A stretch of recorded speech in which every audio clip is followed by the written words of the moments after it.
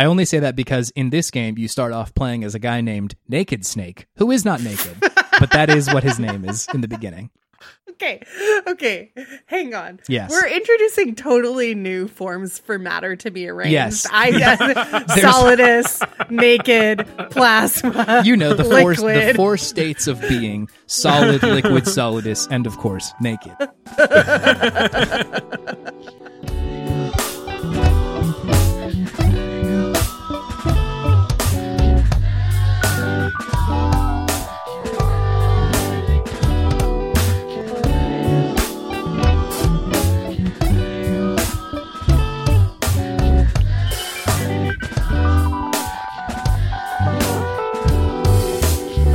Welcome back to Can't Let It Go, the show about the things stuck in our heads. My name is Matt. I use he, him pronouns. I'm AC. I use they, them pronouns. And hello, I'm Chase, and I also use he, him pronouns. Hi. Wow. Oh my goodness. Hi, Chase. Hi. Hey. This is our friend Chase. Hello. Chase is on the Worst Garbage Network, just like we are now. Yeah. Whoa. Congratulations and welcome. Thank you. Hey, we're excited to be here. It feels strange to say welcome, being that I've been on this like maybe a month longer than you two have. So yeah, you were also like aware of it going on because I am really bad at keeping secrets and had to talk to somebody immediately. You had to shout it at someone. It's fun and exciting. You don't. Yeah. Chase and his co-host David run Video Game Podtimism. We do, which is a podcast on the worst garbage that I'm a big fan of. Thank you. Yeah. Appreciate it. They just did a epically long Kingdom Hearts episode that was well worth my time. Yeah. Thank you. It was well worth the amount of time it took to produce it, which was also quite a while. Hell yeah. Hell yeah. But yeah, one, thank you for that fine compliment. Two, that episode was amazing for us personally. Both of us have like such a strong connection to that series that it felt like very cool to be able to explore it in depth, more than just like we say this a lot on Podtimism, more than just kind of like a buyer's guide approach to a game of like, should you buy it or should you not? Like, sure. It's very value driven conversation rather than like what works and what doesn't, and you know, all that kind of stuff. A little bit more in depth of a conversation. And so thank you. 3, thanks for having me. I appreciate being here. Yeah. I'm a big fan of your guys' show too, so it's fun to be here. I'm happy to be back in season 2. That's exciting. It's very cool. Season 2. We're so official. I can't believe it. Yeah, you're a big podcast now. You're on a network. You've got seasons. We're so fucking back, baby. Oh, man. Well, I was listening to your latest episode of Video Game Podtimism, and on that episode, you shouted out our X-Men episode. Yes. And that's the first thing I want to talk about today. So we're starting a couple new segments that I think you're going to hear today. And the first of them is a callback. And I'm calling back to our X-Men episode. If you don't have any context for it, you should go listen to that episode. Either after this or maybe pause now. I don't care. You do your life. But I wanted to say that in that episode, we talked about the potential end of the Krakoan era of X-Men and talked about how I was really disappointed with how things were going. The next event was Fall of X. Fall of X has begun, and it's not quite the disaster that we expected, but it's pretty bad. Yeah. And they announced really like the true final end of, if you might remember, the Krakoan era started with House of X and Powers of 10. And it's going to end with Fall of the House of X and Rise of the Powers of 10. Yeah. And I mean, I don't know what those books are going to be, but it disappoints me. It just like the cycle happens, and like I don't know, like corporate art like doesn't learn anything. You know? Yeah, I think that's really fair. And I also have exponentially more context for your analysis of it now, because since we did that episode, I actually read it. And I really enjoyed it. And I think that like you're spot on with just like the disappointment that it maybe isn't quite as strong for me, because I really, really enjoyed the story, but certainly you have such a deep and specific connection to it that I'm bummed for you. And I'm here to listen when you're ready to scream about it more. I continue to read the X stuff in the Krakoan era, and most of my time these days is me spent like bracing for something to go wrong. Yeah. You know? Yeah. And I'm like, at what point do I just stop because I know it's not going to feel good anymore? Yeah. And so far I haven't hit it. I've actually been reading a lot more lately. AC, you mentioned earlier you might have a nugget. Okay, so my nugget is one of an unusual kind. Usually we're bringing like a little something to the show, a tweet, a post, from somewhere, I don't know. But I just want to tell you a little story, Matt, about something that happened to me while I was in Italy. So some context for you, the listener. I don't know that I've ever said my last name on this show other than when I'm telling you my social handles. My last name is Facci. I come from a nice Italian-American family from Long Island, okay? This is the kind of information you're getting in season 2 now. I just got back a couple days ago from my first ever trip to Europe, specifically to Italy. I had a lovely time. On my first night there, it's also my 5th anniversary with my partner. We have a whole bottle of Prosecco before we go to dinner. Yes, I mostly drink that because my partner doesn't really drink. We have a little toast, whatever. But I drink most of a bottle of Prosecco before we go to a 9-course dinner with a wine pairing. Okay, so here is actually this is so post 1 bottle of Prosecco, pre 7.5 glasses of wine. I walk up to the host stand in this restaurant and I say, the man asks me, like, do you have a reservation?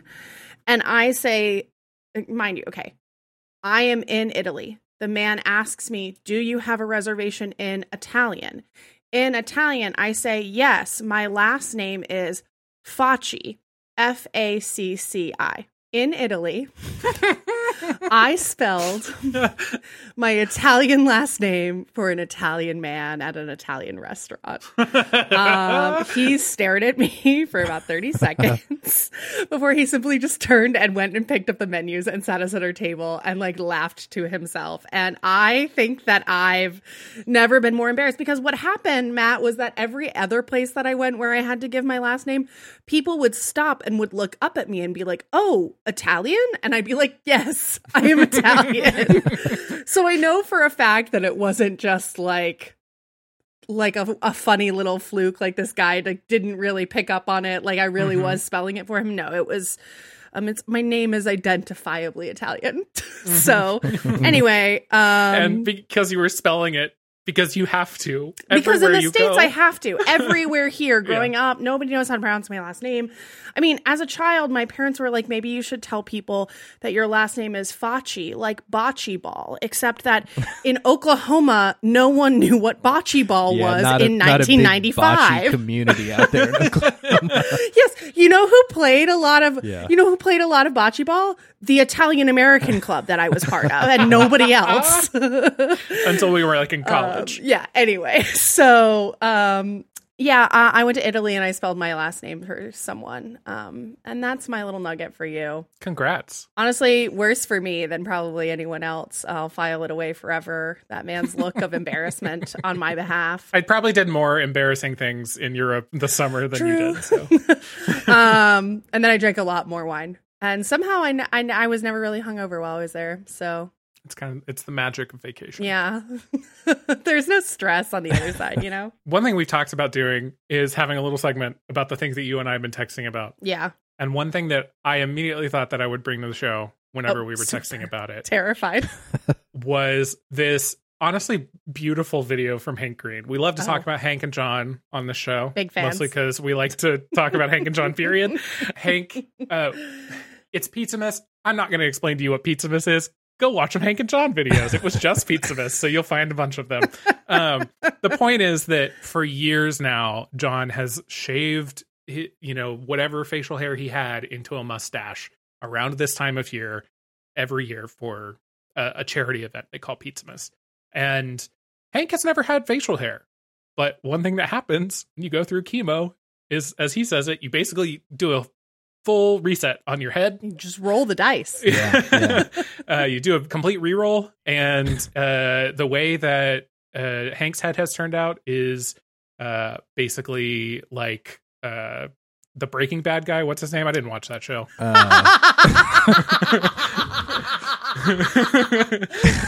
Walter White as played by Bryan Cranston. There you go. I didn't watch that show. I know you did. But he straight up looks like Walter White. And he released a video where he like shaved his facial hair into a mustache, just like John does. But the point of the thing that like made me excited about this video was that he does it. And then there's like a little dance montage. Which is like, to show off all the shirts. Yeah, to show off all the Pizzamas merch, which again is raising money for Partners in Health. And he's doing this dance, which is like an old school like Hank YouTube thing. He would just like put on silly music and dance like an idiot. Yeah. I don't think it's just YouTube, for the record. I think this is just how Hank is. Yeah, to be fair.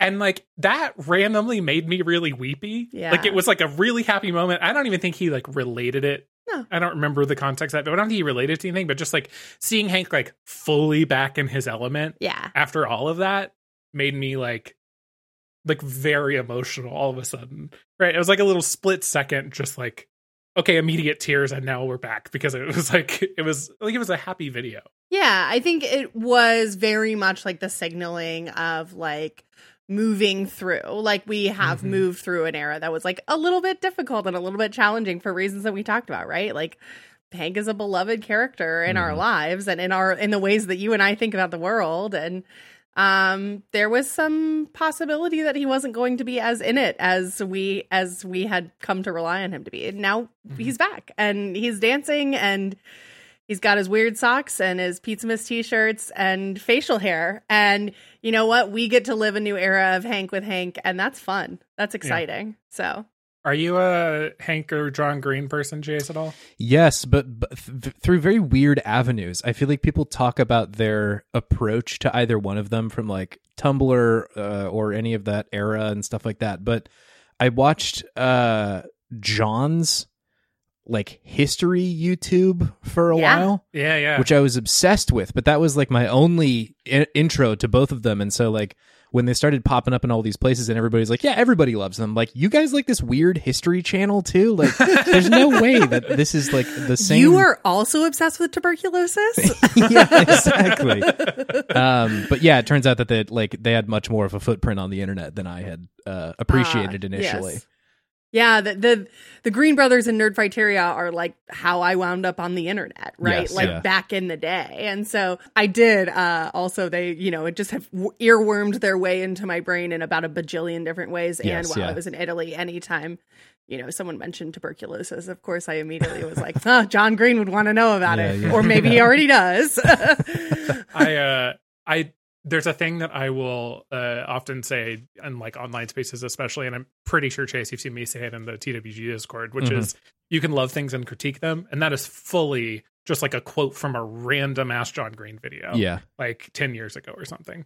Yeah, it's like, I feel like for a long time there was a glut of responsible adults on the internet who just knew how to like think and approach and talk about things. And it's like nice that John and Hank were out there like, no, we can do this. We can like have a conversation about this stuff and it not be just like maddening or dictated by either real children or people pretending to be children or like have the mental acuity of children yelling at each other and everything. So yeah, no, it's like, and I would say there's probably still a glut of adults on the internet, but still, like, it was nice when they were around to be like, look, it can happen. You can speak like a normal human being. It's great. Yeah. Well, shall we hard left turn into the main topic for today? I think so. Let's do it. Okay, so let's talk about very quickly, Chase, why you are here. Today, we're going to be talking about Metal Gear Solid. We sure are. Which is a video game that I have never played, and AC when is the first time you heard of Metal Gear Solid? When you told me we were doing this episode. Yes. That is what I expected. I think, Matt, when we were talking about it, I asked you to tell me what the game was about, and you did tell me, and I already forgot. So, Chase, I don't know what I would have told you. This is perfect, yeah. I am tabula rasa. I'm a blank slate for you to imprint your opinions upon. I love and this. I will carry them into the world for you. And I know you, Chase, as a big Metal Gear guy. Yes, I am. Yeah. I played all of them pretty much like close to or on release. The first one came out when I was still like fairly young. Came out in or the Metal Gear Solid, the first one came out in 98. And so like I'm not old enough to be understanding what like nuclear deterrence is.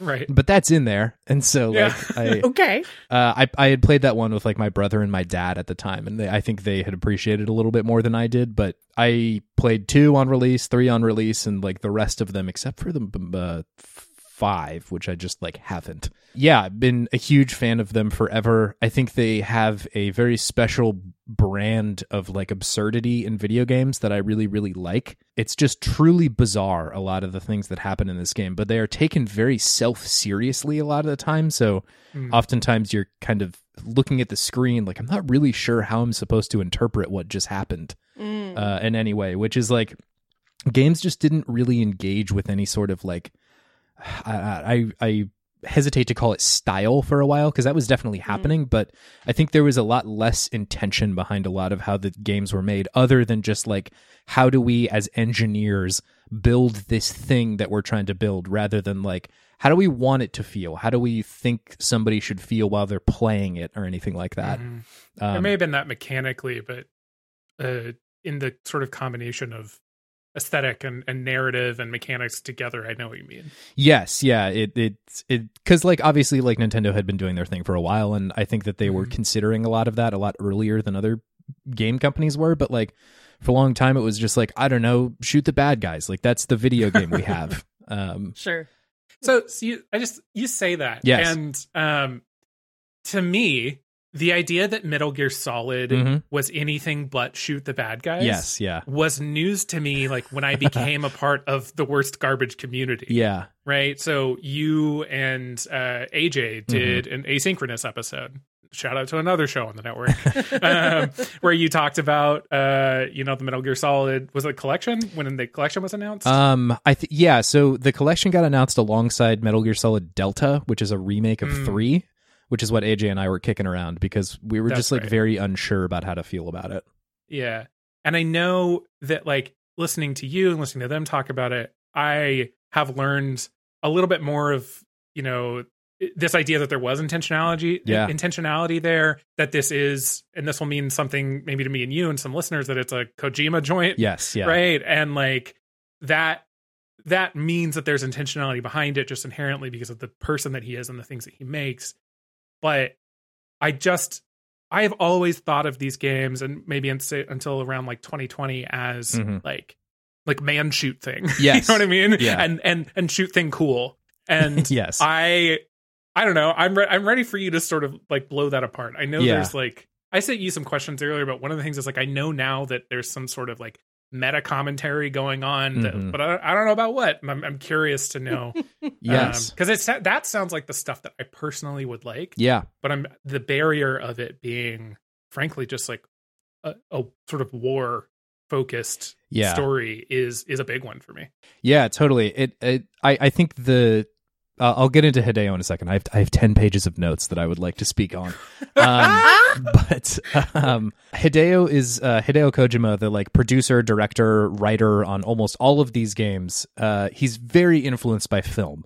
And so I think you see the aesthetics of war films a lot in these games. You see a lot of the marketing around it, and even the mechanics. Like, you are dude shoot guy. That is part of the game, but not, I wouldn't say to nearly the extent that like gaming at large was at the time. Like, it's not nearly as like hoorah as like a Call of Duty. Right. I'd say most of the commentary, or at least the game's opinion about like soldiers in the military industrial complex, is one that is like more closely aligned with myself than like Call of Duty is, like kind of implicitly being like, I mean, war's kind of sick, right? Like, that's part of what Call of Duty is saying. Whereas I think Metal Gear is like, it's cool to have a big mech, and that's maybe like aesthetically pleasing, but like this kind of sucks. And like, we're all driving towards like not great stuff by building these big old weapons. Where do you want me to start? I'm happy to go wherever, just from the top of this big Google Doc I have. At this point, this is your show. Okay, perfect. So great. You can drive it how you want. I just wanted to ask those early questions. Yeah, sure. It's just to kind of put a bow on top of that. I think that it is war by way of anime in a weird way. Like, there's just a lot of bizarre stuff happening in there. Yeah. That I don't like. I think if you just showed this to like a random boomer dad, he wouldn't be like, oh yeah, hell yeah, I remember Saving Private Ryan. This is like right there in there. It's like totally the same thing. That there is more commentary in there, but it does have like the kind of inherited tropes of like war movies from like the 80s and like spy movies from like the 80s and 90s and kind of disaster flicks from that era too. So can I start with a little bit of preamble, some history? Please, let's get into it. Great. So we're mostly going to be talking about Metal Gear Solid. That is the series that is getting a collection soon. Whenever you listen to this, I think. And actually, the day that this comes out should be the day that collection releases. Hey. Perfect timing. Strike while the iron's hot. Wow. We said SEO hoomst. But so the Metal Gear Solid collection is mostly centered around the Solid games, but this was a series before that. There was a couple of games called Metal Gear that were on the MSX2 computer, and then eventually for the Nintendo Entertainment System. Those had come out in 1987 and I think 89. Yeah, 89 as well. And they are like, for my money, really tough to play. They feel very aged. That means a lot coming from you. Yeah. I'm like a freak. Yes, I too am aged. I'm a freak for the like PS1 era aesthetic. I really like how those games look, despite the fact that they're like not really depicting what people look like. It's just like blocks on a screen. But even still, like I think it is a stealth game on the Nintendo, which is just like kind of a tough sell. It's pretty challenging and pretty hard, but it covers a little. There's a little bit of story that is helpful to know if you're going into the Metal Gear Solid series first. And it's not very long. There's a lot of stuff that happened in those games, but the main thing is that there's a dude named Solid Snake, and he was part of a. I know, yes, he is part of a unit called Foxhound. We'll get into the sexual innuendo of it all. It's very bizarre. But he's part of a unit named Foxhound who is like infiltrating these bases and destroying these like bipedal tank things called Metal Gear.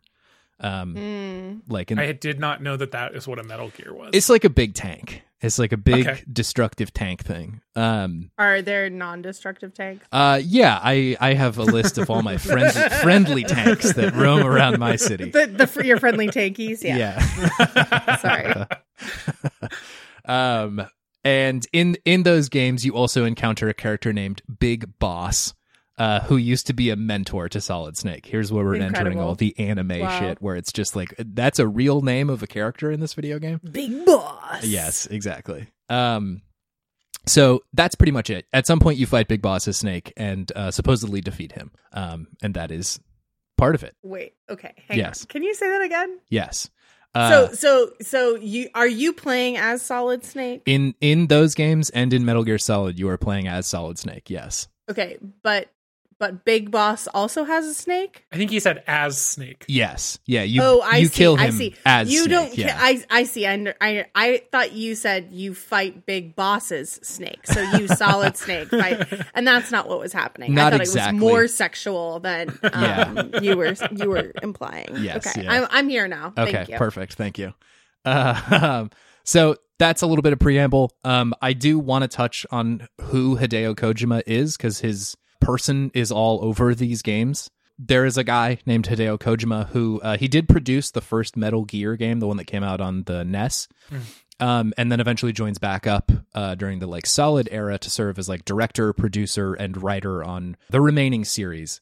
I like don't really subscribe or want to encourage like the auteur concept of like anything, let alone video games, right? Interesting. So, like, I don't believe that he is the only person that is shaping these video games. Like, there's a lot of people that work with him. That said, he's all over the fucking thing. Like, he's got his hand in almost every pot of the video game making process. And so I think it's, like, important to know, like, who this dude is, because you will see his influence on a lot of this stuff. Thematically, you see him returning to things like geopolitics, like war, love very often in a lot of these games, and this like very like postmodern approach to player agency in video games. And specifically, he is incredibly interested in looking at like what can games do that movies or novels or anything can't, right? Obviously, he is he mentions this in a lot of his interviews that he's very influenced by film, and so a lot of the shots in his games look like a film. A lot of the direction oftentimes comes off like a film. He catches some flack for this because sometimes the cutscenes are like, you play a little bit, you put the controller down, and 20 minutes later you can pick it back up because he's done telling you a story. I don't mind that because I'm like along for the ride. I'm just like, yeah, dude, like give me whatever nonsense you're ready to tell me. Right. But that is something he does. But he in almost every one of these games, agency as a player is something that he's just hammering on. Of like, do you have a choice in this? What does it mean if you do or don't? Like what do either of those things do they matter here? And I think you see other series of video games eventually returning to that question, right? Like Undertale is a very good example of like, what does player agency mean? I honestly think that one hits it a little harder because there are consequences to you believing that you do or don't have choices and then acting upon that. Right. Can you give like 15 seconds? I know the answer, but yes. Can you give 15 seconds for just like the listener on why that's the case in Undertale? Yeah, essentially in Undertale there... So nice of you to say that it was for the listener and not for me, Matt. But it was for me. He meant it for me, Chase. I am incredibly used to being on video game podcasts, so please interrupt me when I'm just flying off the handle. Going way too deep on a specific video game. But to answer it for the listener... for the listener, for sure. Yes, yeah. In Undertale, it's a game that asks you to proceed through this world. It's got a very linear story, but there are beats of this game where you have to fight someone, and you can do it in the way that games usually ask you to do it by hitting the attack button and beating them up until they go away. Or there is usually another way to get through it, either by choosing an option in a drop-down where it says like talk or comfort or pet the dog or something like that. That there is a way through this game that is completely pacifistic. You don't have to actually hurt anybody. And it's usually not obvious that is the case until maybe you get about halfway through the first time you play it, or you fully beat it and then realize like, God, I didn't have to do a lot of that, did I? Interesting. But Undertale makes the smart decision to make it really hard to do that. I was going to say, that's the thing, right? Is that it's really difficult. Like the game gets harder if you're trying to be merciful. Yeah. Essentially, if you fight people, you level up and get more health and the game becomes easier. But if you don't ever level up. You just have 10 or 5 or whatever hearts that you do at the beginning. And so the game is really challenging to make it through without actually hurting anybody, which is just like a stroke of genius. It is so smart because like it is offering that there is maybe a quote unquote right thing to do in this game, but it's not easy. I think a lot of like morality in video games often comes down to like, do you want to choose the good option or the bad option? Do you want to be like a comically evil bad guy or like just a normal person? And so it is much more in line with how it feels to try and do good in real life, that it's not easy to do that oftentimes. It's not just the difference of like, I'm going to choose the top right dialogue option because that's usually the one that's like the nice version.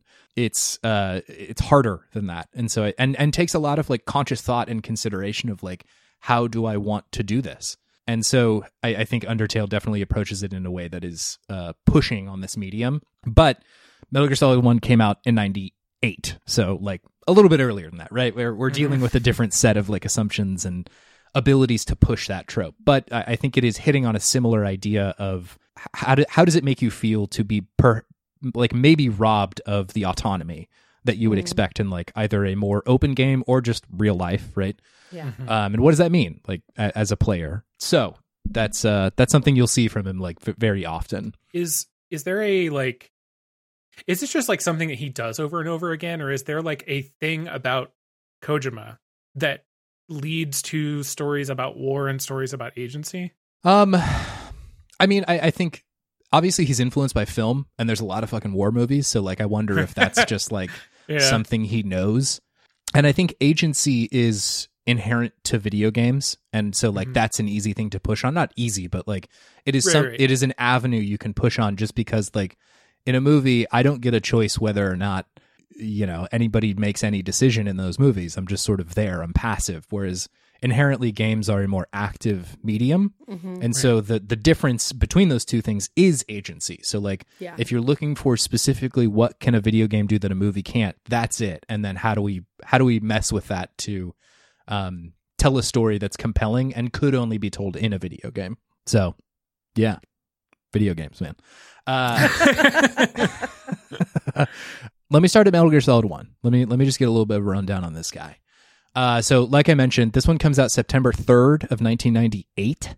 And it's worth kind of setting the stage of what other things are going on then in like media and just the world, I guess. The other hot games that year, you've got Half-Life, which comes out, which is a shooter, wildly popular first-person shooter that like pushes the genre, but not in necessarily the story way. It is telling a cool story, but like not, I wouldn't say to the depth that Metal Gear Solid is. Resident Evil 2 comes out. It's shooting zombies. Like that's the video game. The very first Baldur's Gate comes out that year. Wow. Which is very fun. People like it. And Ocarina of Time also comes out that year. A very influential game, but I think a game that is telling a story in a very different way than Metal Gear Solid does. Also, hey, we're right in the middle of the second Clinton administration. I was about to say, the number one thing that goes to the top of my list in 1998 is Bill Clinton was impeached. Yes, yeah, that is currently happening at this moment. We are getting closer to about 10 years after the end of the Cold War. In the world of Metal Gear Solid, the Cold War lasted a little bit longer, but it is very much still dealing with the fallout, pun very intended, of the Cold War. Also, because Hideo is so influenced by film, helpful to look at what's going on at this time, right? Biggest movies that year: Titanic, Armageddon, Saving Private Ryan, Deep Impact, Godzilla, all very like big. One big bad thing is happening in those movies. And Godzilla famously, looking at nuclear warfare, yes, yeah. Right? Like I can see where influences are being drawn. Yeah, and so I think that there are a lot of these, like, there's an orbit around nuclear power, and like I'm not a media historian or anything like that, but it feels like that's still on the minds of people making games and movies of the time. Is that like the Cold War is quote unquote over, but it's still the feelings about it are still very there and present. Very much so. And like nuclear proliferation and nuclear proliferation agreements are still like really new in that era. Yeah. And also, I think the other big thing that's happening at that time is like a lot of nuclear power like a lot of community conversations are happening around whether or not to expand nuclear power in communities. But no, you're right that like the people are still grappling with like, what does it mean to live in this era where it's not just one big superpower has nukes and the other one does too, and we're all just kind of staring at each other waiting for somebody to blink. It's a lot more of like, okay, what if more countries have a nuke, and what if like, are we going to invest in nuclear power? Is that a thing that we're doing? And so there's just a lot of these like feelings up in the air about this kind of stuff. What this game covers, like I mentioned, you play as Solid Snake once again. This is a little bit after the events of the first couple of games, and so he has to come out of retirement for this game. He is already a little bit older and a little bit more like bitter by this moment. And so it's like already kind of a different approach than the normal video game approach, which is like quippy young guy comes in and beats up all the bad guys, right? This is it's a different story about kind of an older dude who is like not totally on board with everything that's going on in the situation. I just wanted to mention that Hideo was also very influenced by the idea for this game of The Great Escape, the movie. And he wanted to make a movie about running away and not killing anybody. And his like producers were like, dude, that sucks so bad. Like we're gonna sell no video games if you do that. And so he's like, okay, fine. What if I did like a game where maybe you're not running away the whole time, but at the very least, like there are passive ways through this game where you don't have to like kill anybody, and maybe just like the big moments are the moments that you come to blows with someone. And it's worth mentioning at this point that he brings on this artist named Yoji Shinkawa to do the art direction for this game. If you have seen concept art of Metal Gear Solid, you will see this dude's work. Let me real quick drop a couple of PNGs in the chat here. Oh, I've definitely seen this. Yes. These are pretty recognizable if you've seen any of the concept art before. And essentially this dude, Yoji Shinkawa, he's like taking a pretty big influence from the like kind of dramatic French comic artist style. Mobius specifically, I think, is a pretty clear influence here, where you're not seeing specific edges on someone's character design. It's a little bit more like floaty on the edges over there. The shadows are all incredibly dramatic. there's our boy. There's Solid Snake. It's the guy. I don't know if you've ever seen Solid Snake before. No. So. Yeah, it's him. That's the one. Wow. And so, like you had mentioned, Matt, we're in the aesthetics of guy with gun, right? Right. But I think there is a little bit more consideration to like who these characters are through the artwork here. Yeah. You know what this reminds me of? Actually, it's on my wall. It is. The Jessica Jones like cover that is one of my favorite Marvel Snap cards. Yes, yeah. It reminds me of that style, the kind of like watercolor, like you said, not really clear edges. Yeah. That kind of thing. It's a kind of a beautiful style. This is slightly different than that, but it's very interesting. Yeah, totally. And like definitely the, comics are a big source or place where this style ends up, right? And so it's interesting to see this applied to a video game again, just because like most of the like 80s and 70s approach to art design in games was like kind of to just do a movie, right? Right. For a lot of the like dark fantasy era of movies and games, you just have like a big yoked dude on the cover with a sword and it looks like a movie poster, and that's most of it. But I think there is an approach here that you get to see a little bit different of a style for what's going on. Anyway. So you're Solid Snake, you're going in, and you're infiltrating this place called Shadow Moses that has been taken over by this like splinter group, also named Foxhound.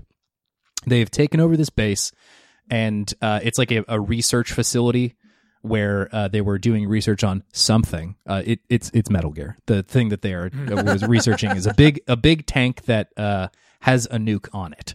And so the value of that is that if you are in the Cold War, you know where these nukes are coming, and you might be able to neutralize a country if they suddenly decide to have nukes. Whereas if someone has a Metal Gear, they're hard to track, and it can go kind of wherever. It's like these bipedal, almost chicken dinosaur-looking creatures, the Metal Gear, and they potentially have a nuke on them, so it's like a very dangerous thing for somebody to get their hands on one of these. But this base has been taken over, and these people are demanding the remains of Big Boss, if you remember our fella from the preamble there, and also $1 billion from the U.S. government. $1 billion. $1 billion. Within 24 hours, or they're going to use this weapon called Metal Gear Rex to launch a nuke at the U.S. Poses a bit of a threat, so the U.S. government calls our boy Solid Snake into it, and he is supposed to go in there and figure this problem out. He is helped out by some friends on what's called a codec. It's a cell phone. He's just calling his buddies. And your main point of contact here is this guy named Roy Campbell, who is like your man in the chair kind of situation of like, here's what your mission is. Here's what you need to do. Yeah. And I'm going to lead you along and all sort of stuff. But there's a bunch of people in there that you can call. I will say that there are some bummer parts about the game and how it tells its story, because initially Snake is pretty horny and makes that pretty clear to some of the people who he's working with, which I'm like, dog, like you're on a sneaking mission and you're taking time to hit on the person who, like, when you call, you can save your game through her. Wow. Oh God. It's I think, again, we're inheriting from 80s and 90s movie tropes, and that's one of them, right? Is like, this guy's a man's man, and he's going to hit on everybody, and everybody wants him, so it's okay, right? Like, that kind of stuff is in there. I will say that it dissipates a little bit as the game goes through, as it starts kind of hitting its A-plot, that it is not quite as weird towards the people that you're talking to. There's definitely still weird, like, sexual opinions in this game, but that's yeah. You know, you've seen a 90s movie. I was going to say it also continues, though, deeper into the series as far as I know, because the other thing that I'm aware of from the Metal Gear series more generally is just Quiet, the character. Yes, yeah. Quiet was a real fucking miss on Hideo's part. I don't know what the hell he was doing there. It looks like AC doesn't know what Quiet is either, so. It's I don't need to know. It's okay. It's like it's a sniper lady, and she breathes through her skin. So she has to wear very little clothes. Yeah. I don't like that. Yeah, it's not a good... No one did, actually. Yeah, no. No, I don't like that. No, thank you. It's pretty stupid, and it's like the games industry's first attempt at being like, okay, it's a part of their character, right? Mm-hmm. But like the swing we got there is like, that's a dumb fucking character, man. Yeah, that's not a good attempt at this. this bikini top is actually like a medically assistive device. Yes, for me. exactly. It holds everything in place. Yeah. And I will say that there's more stuff to get into here, but like I'm not a person who thinks that like sex or sexuality shouldn't be in games. I think it should. Right. Correct. But like just handle it better, man. Like it's gotta be, you gotta write it well. Correct. Yeah. And a lot of the time it's just not in these games. I will say 2 has a little bit more to say about it in a way that is actually interesting. A few more opinions on gender, which I'm like, yeah, let's get in there. In But Metal Gear Solid 2? yes, Wow. yeah, for there are parts of it that are not great. Just, you know, look, everybody play Hades and come back to me and tell me you don't know how to write a better sexual character. So I mean, it also, we'll give it that it was 1998. yes, like, we'll give it a little bit of leeway there. I think there are moments here that, yeah, they're just kind of like taking what is working at the time and doing that. I think it gets less cool as the series goes on, where it's like, okay, we're creeping into 2010 here, y'all. Like, we maybe should have better writing. I agree, and I don't disagree, but it's worth remembering that How I Met Your Mother, where one of the main characters' whole deals was that he was a sleaze, like was still a very popular show in 2010. Totally, so yes. One that you and I watched a lot that I of. watched obsessively. Yeah, it's part of why I bring it up. Yep. Yes, no, totally. It's thank you, Hank Green, for we can love things and criticize them. That's always. Yeah. You wander through this facility as Snake. You're doing a lot of sneaking. You are trying not to be seen, which is the kind of the big point of this game, is that it is sneaking, right? You are trying not to get caught in these situations. And a lot of the time you do have ways to do it in a way that doesn't kill anybody. A lot of the times you can just sort of like choke someone to the point where they like pass out, and then you can just kind of leave them there and progress through. Of course, you do have obviously like killing ways to do it, but I think that the game is interesting for even having that in 1998, that there is a less violent option in these games. All that happens. I probably don't want to spoil what happens in this entire game, but I think that like some of the thematic stuff that comes up is pretty interesting, and I can probably talk about that without like totally blowing what's happening here. Yeah. I think when we replayed this last year for Podtimism and went through it, and I think one of the things that was the most surprising to me was this like criticism of the military industrial complex. You meet pretty early on in the game this guy named Baker, who is a yes, no step on Snake, please. Sorry. Sorry. It's just been circling around in my little brain. I was like, this must exist. This can't be an original thought. We'll put it in the in the chapter art sorry. for you. I'm being unhelpful. I'm being unhelpful. I'm No, interrupting this is you, helpful. Chase. It's good. It's good. Continue, please. My co-host David is the chaos agent on our podcast, and so he's constantly trying to just tear me away from whatever thought I'm on. So I'm well practiced. Don't worry. Okay. I'm sorry. No, you're good. So you meet this guy named Baker, who works for like the in-game equivalent of like Raytheon, and he in this world, he's essentially saying that like there are these like smaller nations that are trying to get a hold of nuclear weapons, but the world has essentially found like a kind of peace that we are not currently just totally at each other's throats. And like, you know, that I think that is a simplification of what was going on in the 90s, but in this world, that is kind of how they're interpreting it. And he says like our companies were just losing so much fucking money. Like nobody needed the newest fighter jet anymore because we had kind of come to a standstill. And so they started this like dark project, right, that nobody knew about, where they're building this Metal Gear to essentially intentionally throw off the power balance in the world, to be like, we're going to make this, we're probably going to give it to the United States, but we're definitely going to sell it to them. And if other countries want to buy it, we'll sell it to them too. And so they're intentionally poking the bear essentially and being like, hey, peace is not selling for us. We need to make more money. So how do we do that? How do we really fuck this like kind of temporary armistice among the major world powers? It's so interesting that we're seeing this. Not that like war narratives and profiting off of war was like a new concept, but we're seeing this before 9/11 in video games. Yes, yeah. That is shocking to me. Yeah, it was surprising to me too, because I was, again, when I played this when I was 8, absolutely no fucking clue what is happening about this stuff. Nothing is getting through my skull. But replaying it, I'm like, that's a pretty surprising narrative for 98, you know, that they're engaging with this at all.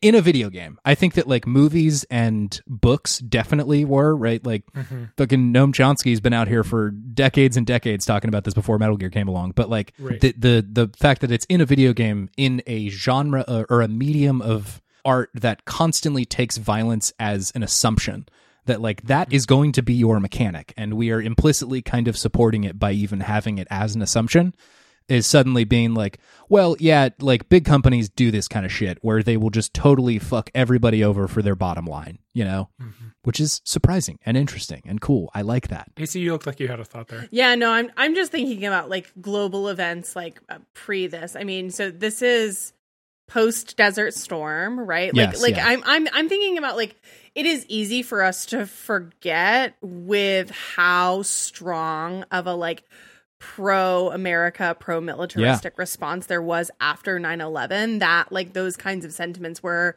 maybe less uncommon than we might think, right? Yes, Like it's easy to think of like the reason that everyone coalesced around this ultra patriotic message and framing in 2001 was because that was an underlying like undercurrent, like that was an undercurrent of the social order before then. But I mean, I think it's also worth pointing out that, right, the creator of this game, as well as like many of our parents, right, are people who came of age during the Vietnam War and then the Korean War, and then right, so two wars that were not particularly popular, right, especially in their consequences for many American families.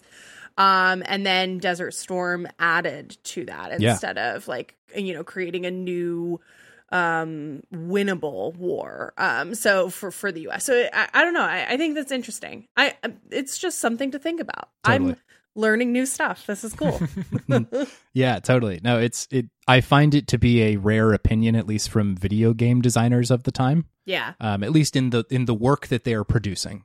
That makes sense to me. You are 100% right that the majority of video games, especially at this time, but just the majority of video games are point and shoot, right? Yeah. Like yeah, totally. From that angle, it does feel a little bit more rare, at least for that moment. But no, I mean, again, I ain't no historian, so I don't know what the fuck people were thinking. I was 8. We're not here to be experts. We're just here to talk shit. Okay? No, totally. Okay. Yeah, I hear you. So yeah, I when playing it, that was a surprise for me. Yeah. They have like a kind of weird cast in this game.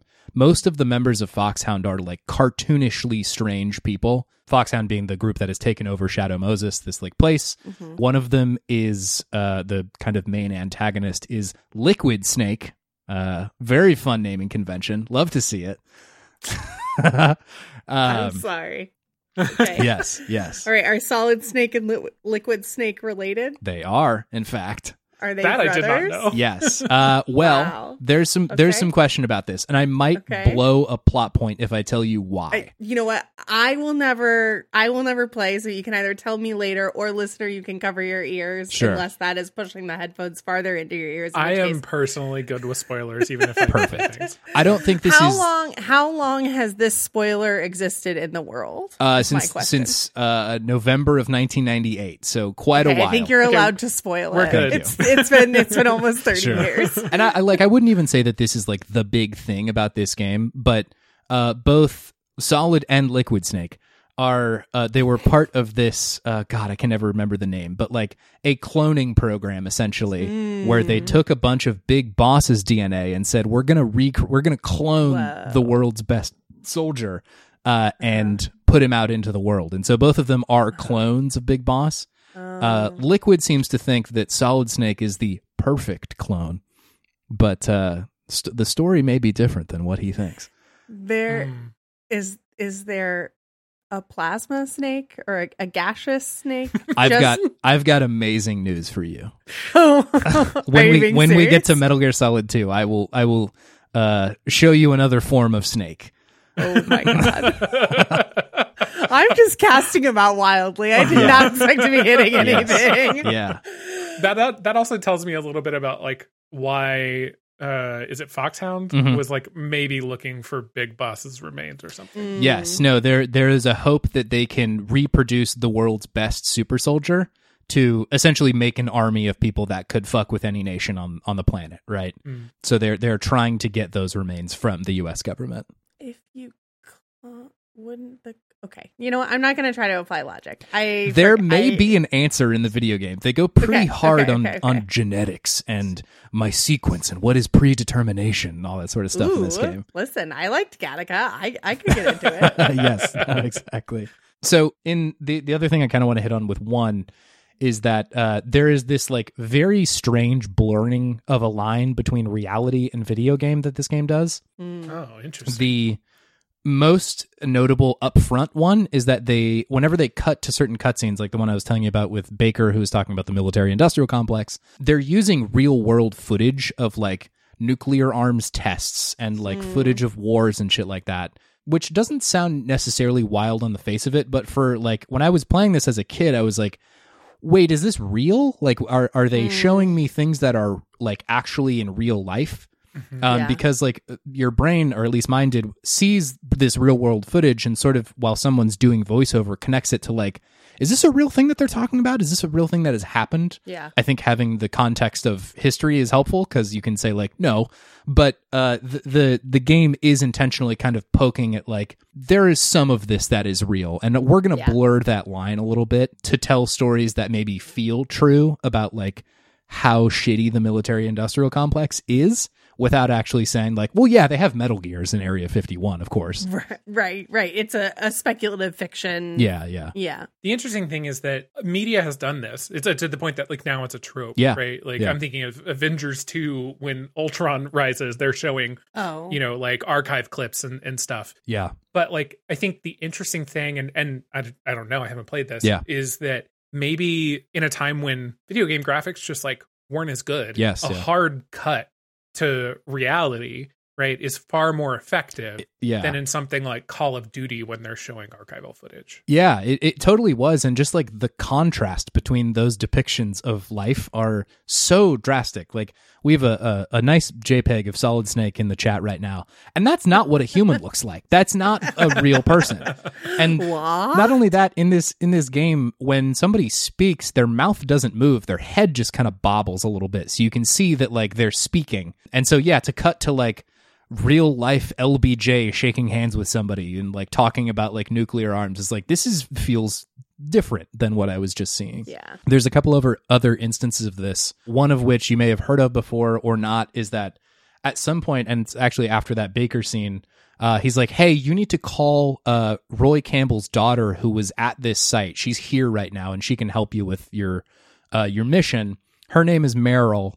And to find her like codec number, it's on the back of the box. And in context, that makes no fucking sense. I know about this. Yes, but if you look on the literal physical back of the Metal Gear Solid box, you can see a conversation with Meryl, and it says her codec name or number in there. That's fucking wild. I love that shit. Yes. An extremely Hideo thing to do, of like just without any pomp and circumstance, have a video game character talk directly to the person playing it and be like, it's on the box. Yeah, you got to go check the box. Yeah. Which is different than these games where they talk to the character and say, hey, you got to press A to jump. It's not that. It is Campbell or Baker telling you, yeah, man, here's what you have to do specifically as a person in real life. And so that's another instance of the game just, again, trying to blur the edges a little bit of like, this is not just a contained experience. It has effects elsewhere. Chase, did you play Assassin's Creed Revelations? No. Which one was that? It's the third of the AC2 series. Assassin's Creed Revelations. So there was Assassin's Creed 2, Brotherhood, and Revelations. I may have, but I don't remember an inch of this video game. That's fine. Yeah. I was obsessed with that particular trilogy of Assassin's Creed. Yeah. And another spoiler for another old game. But a lot of people, the thing they hate about Assassin's Creed is like the sort of present day futuristic kind of storyline. I've always enjoyed it. No, I thought it was crazy cool about that shit. Yeah. I thought it was really cool. And that game ends with Ezio Auditore. Yeah. And could you spell that in Italian for me, please? No. ADA. Basically going into this ancient aliens spooky temple. Yeah. And talking to the sort of Miles character from the future, but also talking to the person playing the video game. Yes, yeah. And like that was the first time I encountered something like that. And you're watching these sort of like three characters because it references the first game's main character as well. You're watching these three characters and you're already kind of like, what the fuck? This is so cool. They're like seeing each other through time. And then it like the like voice speaks to you. Yes, yeah. And it has to call out, no, I'm talking to you. Yeah. And it was like, I don't know, that was 10, 15 years later. Yeah. Right. Yeah. And I, as a person who hasn't played Metal Gear, it's cool seeing that like it's referencing, at least in video games, a thing that had happened long before. Yeah, no, totally. And it's, again, I think this touches on sort of Hideo's approach to this like postmodern kind of storytelling where the line of reality is not clear. There's a book that I'm going to bring up when we talk about Metal Gear Solid 2 called City of Glass, Paul Auster book. And like in it, this same kind of stuff happens where like there's a character in the game named Paul Auster. And so like, are you supposed to assume that this is autobiographical? Is this a real story? Like what is true about this? And so it's a tactic that you see applied to other mediums, but when it does to video games, because you have this like agency, it can be, to me at the time, it was scary. Like most of the feelings that I feel about it are fear, because I'm like it sort of suggests that like, there's a ghost in the machine and like something is either aware or someone is aware that I'm currently playing this or something like that. And this all sort of culminates later in the game to a very famous scene. I think if you've been on the internet or like heard about Metal Gear Solid 1, they will talk about this fight with this guy named Psycho Mantis. And it is this scene where you come in, he's like, he can like read your mind. Like that's his power. He essentially has superpowers in this real world, right? Like he is able to control people with his mind. He, by that point you're traveling with Roy Campbell's daughter, Meryl, who is like trying to be a soldier, but she's like, hasn't held a gun before. She's an interesting character and there is a lot of mishandling of her too, but she's with you at that point. And Psycho Mantis like takes her over and starts like controlling her via his mind, and something that he does to the player, which is again to me at the time horrifying. The game shows him just from just a front on angle. He's looking like at you, like we are looking at each other, and he's like, all right, I want you to put your controller on the table in front of you and I'm going to move it with my mind. And then the controller starts rumbling, and of course it just kind of jitters around the table for a little while. He then will scan your memory card if you're playing on PlayStation 1 to see if you've played any other Konami games, and will be like, "Oh, you're a fan of Castlevania. What a cool game series you're into." Or depending on if you have saved a lot or a little while you're playing the game, he'll say you're very cautious. You're a cautious player, saving very often. Or like, I think if you died a lot, he's also like, not very good at this video game. And so there's all of this like literally speaking to the player character in this instance. And also once you start the fight, there's all this wild shit happening on screen where the game will cut and it looks like you have switched to a different input on your TV. It like goes like kind of green for a second and then there's a total black screen. It does say Hideo in the corner rather than video, which is kind of a nice funny. clue that like that. this is not a real thing.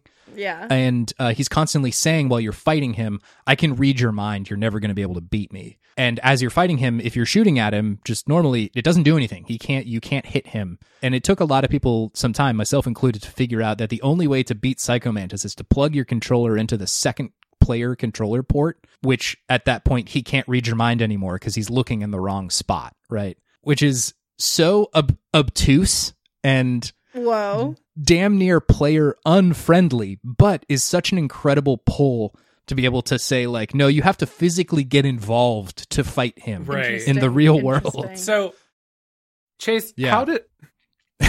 how does this work in 2023? Yeah, this is a challenge. I don't know how it's going to work for like the Switch remasters of these things. Presumably there will be some button in like a bunch of the emulators the emulator that I used to play this. Yeah. There is a very specific part of RetroArch that says like, do you want to change your controller port? And like, I have to imagine that some of that is for multiplayer, but there is like Metal Gear Solid is one of the biggest PlayStation 1 games. And they were probably like, well, we have to include that because it's not going to work if we don't. Interesting. So yeah, there are ways to figure it out that way. Man, I'm just thinking about this new collection because it's not just on Switch. Yeah, it's on like Xbox and PlayStation. Yeah, like with Switch. There's things you could do with Joy-Cons about like taking them on and off. Yeah. And or just connecting a different controller with Xbox or something like that. Yeah.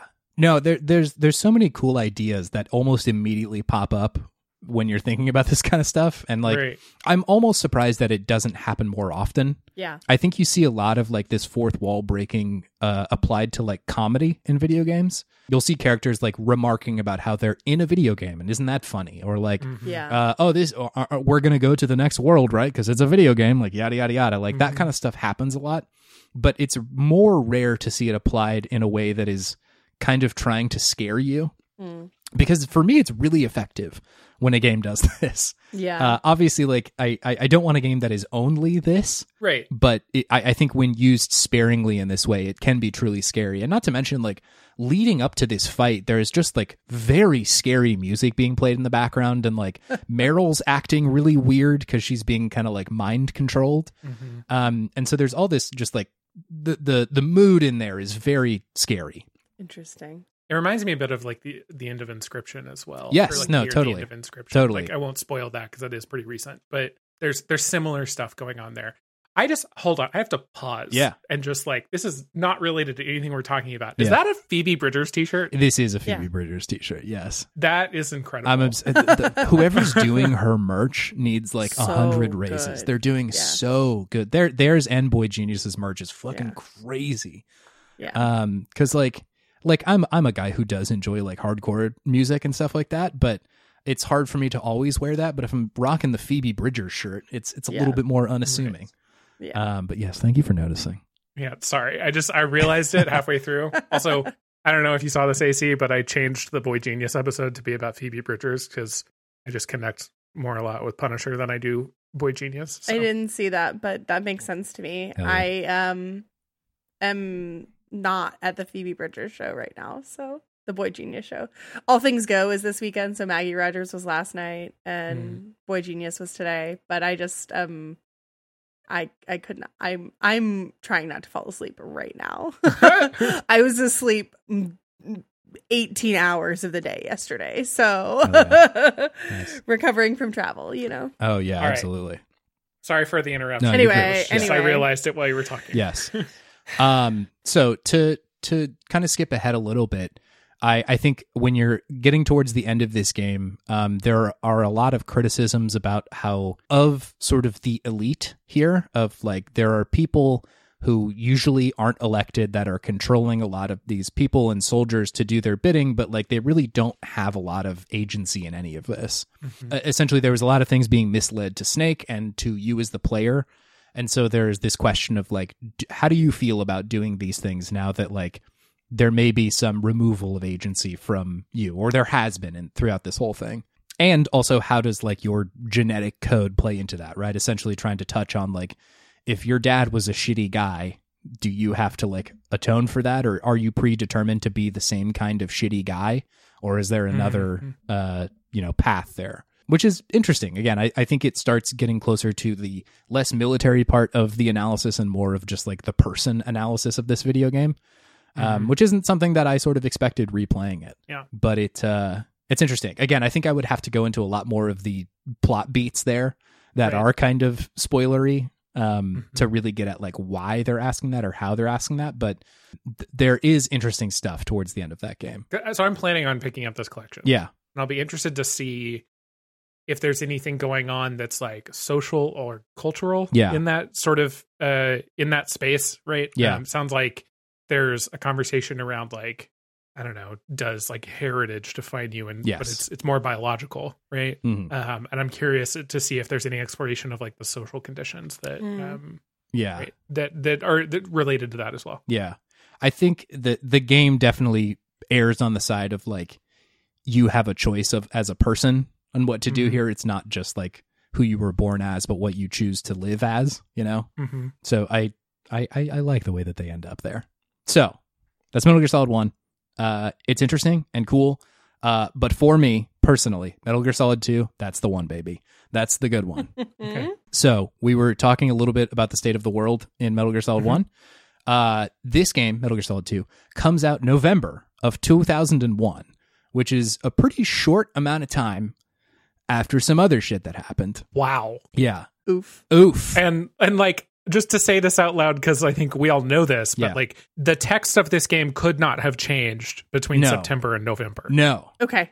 It could. There are a few there. So this is actually one rare time in history, Matt, where there are some very large properties that were created that were set to be released at this time, where there were edits made. So there are some large media properties where there are like the most famous one being Spider-Man, of right? course, right? Like, and like released, but it released a year later. Yeah, right? That's true. The idea that the idea that like this game it was farther ahead. I may or may not have been delayed. I don't know. Yeah, only came out 2 months after. Yeah, it's Wild. nuts. And there's all these reports, and like Hideo himself has said this, that like he wanted to just cancel the game outright. He's like, no fucking way, we can't release this. Yeah. Because it just felt like kind of, as he said it, disrespectful. Yeah. And I think it's worth pointing out, and this isn't a huge spoiler, but towards the end of the game, there is a very specific crash landing of something in the southern half of Manhattan.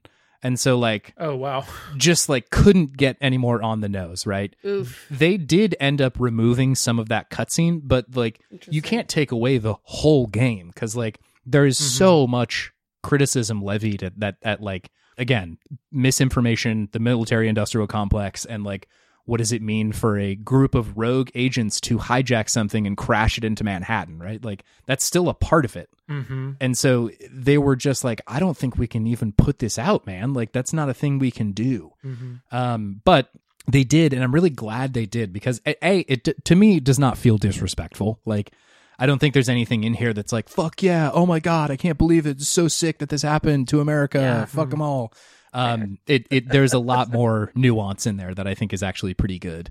And weirdly enough, this is only the first of 2 times that Hideo Kojima has nearly peered into the future, because he also made a video game called Death Stranding, which it came out November of 2019, that depicted a United States that was decimated by a nearly invisible force that forced folks to live inside their homes and rely on delivery people to sustain them, which is like... Dog, what? In November 2019? Like, it's just bananas. Yeah. That is like prescience on the level of Octavia Butler. Like, coming to iPhone in 2024. Yes. Death Stranding is a very good game. I could do a whole podcast about that one too, but it's a wild experience. Yeah. That one's been on my list for a long time. Yeah. Okay. So with this game, there's a lot to cover, but I'll make it brief-ish. I am sure that I will not be able to cover everything about it because there's just so much to digest. Our episode about this game was 3 hours long. So like I'm going to be skipping over some stuff. I will also say at the top here that Hideo has, in interviews about these games, almost every time said that this will be the last one, which is a helpful lens to view almost every entry after this in. How many has he worked on? He worked on 2, 3, 4, and some of 5. Interesting. Gotcha. So, just at a very high level plot, you again play Solid Snake, the boy. You have teamed up with this guy who you met in the last game named Otacon, who is a very much still a man in the chair kind of guy. He's a very nerdy guy. He's in the first one utters the line, "Can love truly bloom on the battlefield?" which is a lot. Oh, wow. Very dramatic, very strange. There's a scene. I like him already. Yeah, he's a very strange guy. He's very, very cool, but a very strange fella. And you start this game. You are now in New York, and you are trying to infiltrate this tanker that is on the Hudson River. Essentially what has happened in the interim is that Otacon and Snake have formed kind of like an NGO to try and dissuade people from making Metal Gear at all. They're like out there either doing spy stuff or just advocating for like, we don't need any more Metal Gears in here. That shouldn't be a thing that we do. And but on this one, they've gotten a tip from somebody that the Navy has developed a Metal Gear of their own. And so they're going in there, and their hope is to take a bunch of pictures of it, put it on the internet, and kind of blow the case open. Right. So you do that, but it almost immediately goes to shit. This tanker gets taken over by some kind of like Russian group of people. They like dispatch with the Navy people and then take it over, and it's sketchy and bad. You as Snake wander around here. You do end up finding that the Navy has developed this Metal Gear Ray, as they call it. And you're like, okay, great. We're going to upload this to the internet now and tell everyone about it. Things go wrong from there. A friendly face from the first game, Ocelot, this kind of like cowboy, essentially shows up and is like, hey, I'm actually going to steal this Metal Gear. And I'm going to sink this tanker with maybe everybody in it. So that happens. And that's like probably a couple hours of the first game. And I want to say right here, this is the only part of the game that was previewed for any part of the public. Fascinating. Was just this section of the game. The game then jump cuts 2 years into the future, and they're like, okay, so what happened was after that tanker got destroyed, there was this like facility built around it to try and contain the oil that was leaking out of it, sort of an environmental cleanup facility. And there are people there that have hijacked it, and they are demanding a bunch of money, similar to the first one, right? It's very kind of beat for beat, a similar setup. And you are hearing the voice of, again, Roy Campbell. And he is telling to this person named Snake, this is your mission. You're going to go in there. They have kidnapped the president. You have to get him back and stop this whole thing. But the person who is speaking is clearly not the same voice actor as the guy, as Solid Snake, right? It's a very different person. And eventually when you're like underwater coming out to like infiltrate this place from below, and you do that, you come out of there, and it is obvious that like this is a different guy. This is not the Solid Snake who I love. Eventually they say, okay, your new code name for this mission is actually going to be Raiden, because this is a different thing altogether. Raiden is very cool. I love talking about this guy because initially in the game, he's just such a turd, like just a real shithead. He's very like full of himself and confident, and kind of like snarky towards Roy, and it's just like bizarre. Like you're like, I don't really like this guy very much. This is also you get a better look at him eventually. He kind of like takes his helmet off and like shows you who he is. And the design between these two characters could not be more different. Solid Snake is a bearded, gruff, very muscly bound guy who smokes cigarettes. He was based on Kurt Russell's character from Escape from New York. Right. Like just like that version of masculinity. Raiden is much skinnier, very androgynous in the kind of like look he's giving, right? Like his hair is a lot longer. Like Nier Automata, Adam and Eve vibes. Yes, exactly, right? Like the display, he's displaying himself in a much different way than Snake was. And it is definitely to show contrast with Snake. Like those two characters are you're supposed to look at one and be like, these are different guys altogether. And again, if you kind of like look at this game for long enough and hear these interviews with Hideo, he was like really sick of everybody pretending that Snake was like the coolest fucking character in the universe. And so what he does is this character Raiden, he's never been in like a real mission or anything. He's just really good at VR missions. That's a thing he talks about a lot. The character that they present to the gamers is a character who is very good at playing video games, who looks nothing like Solid Snake, but is very full of himself and very like headstrong about everything he's doing. Essentially what's happening here is that Hideo is just giving you a nice little mirror and saying like, look at you fuckers. This is you guys like who think that like violence is cool and that like the Solid Snake guy is a hero and he's the best, and he's like, that's not who I was showing you in the first game. He's like very regretful about the shit that he does, but suddenly he's like a superhero now.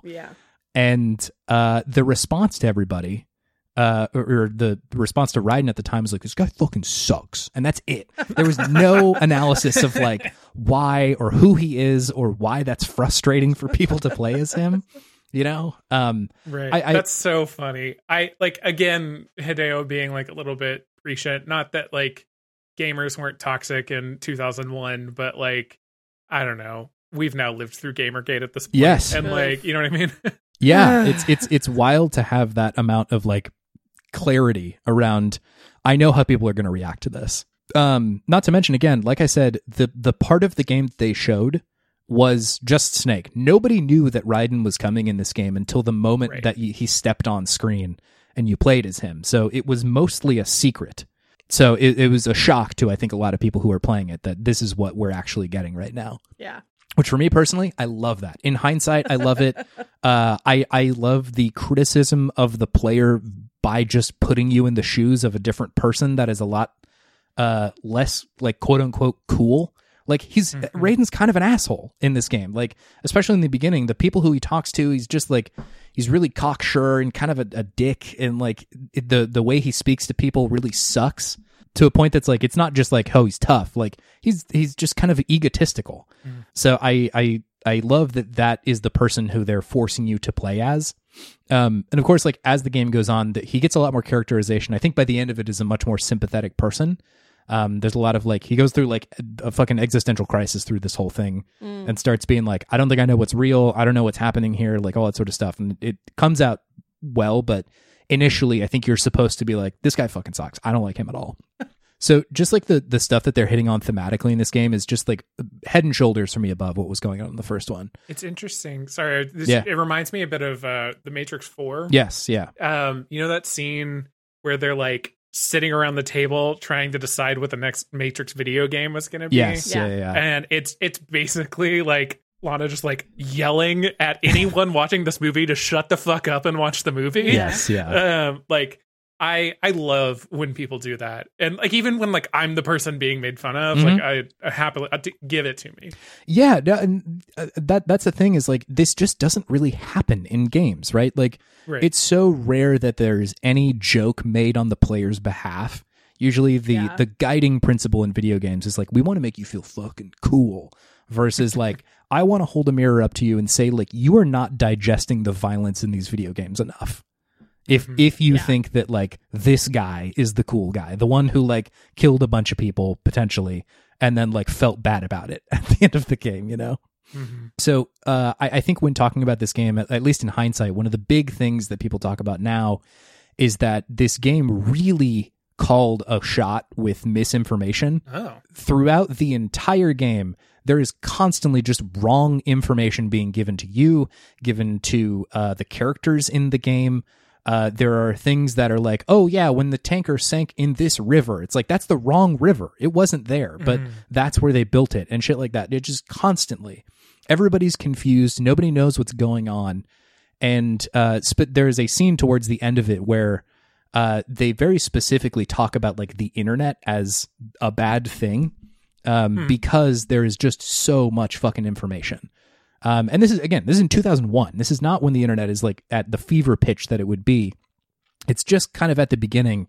And then there are these characters saying, like, yeah, we can probably, like, control narratives and drive, like, people's decision making by just throwing enough shit at the wall for it to, like, work, correct?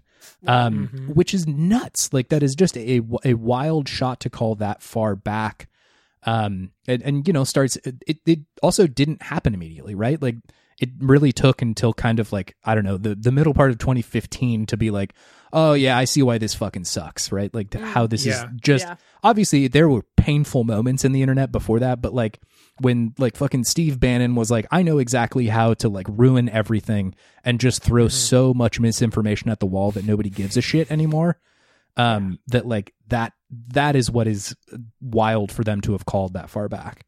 Yeah, I don't know anything about like Hideo's life or anything like that, but I definitely remember at those times, at least I was 11 years old. I was being told to, you know, be careful what I pay attention to or listen to on the internet. Yeah, but that was it was like the level of, like, don't believe everything you read. You know what I mean? Like, just kind of like platitudes and stuff. Yeah, and I have always been curious, at least among just like American culture and the internet, how we evolved from that, don't believe everything you read, to the sort of misinformation, disinformation landscape that we exist in now. Yeah. Not that didn't exist beforehand, but the amount of information we encounter. Yeah. I don't know. I just, like, wonder, obviously Hideo had thoughts about that, or somebody on the team had thoughts about that going in, but I wonder sort of like what was influencing that at the time. Yeah, no, totally. And I think you're right to point out that, like, the interpretation of, like, look out for who you're talking to on the internet. It is a like model of threat based on the real world. of like where a single person can come up to you and like totally fuck your day up, right? Or tell you something that's wrong, or, you know, hurt you in some way. And like that's a danger on the internet for sure, but like definitely a larger danger is when you get enough people all screeching at each other the same like false information until that kind of reaches a larger level and everybody's like, yeah, no, that is what happened. And the game even like goes on to the point where they're talking about like the game presupposes that there is this like group of people of like wealthy billionaires that are controlling most of like politics in at least the United States, and it does actually say the world eventually. And you talk to one of these people, and he's like, "Oh yeah, no, it's mostly just like theater that we're putting on out there. That like we sort of define the edges of what people should or can believe." And then just kind of play that out, and like is damn near quoting manufacturing consent, you know, like it is so close to just telling you that is what they're talking about. And again, that is not I was also 11 at the time. I didn't get that. But I don't think that was a common opinion very much either, that like right after 9/11, we were very fucking hoorah. And like nobody was worried about like, hey, are we normalizing violence right now just because like the attack was so horrific and we're scared?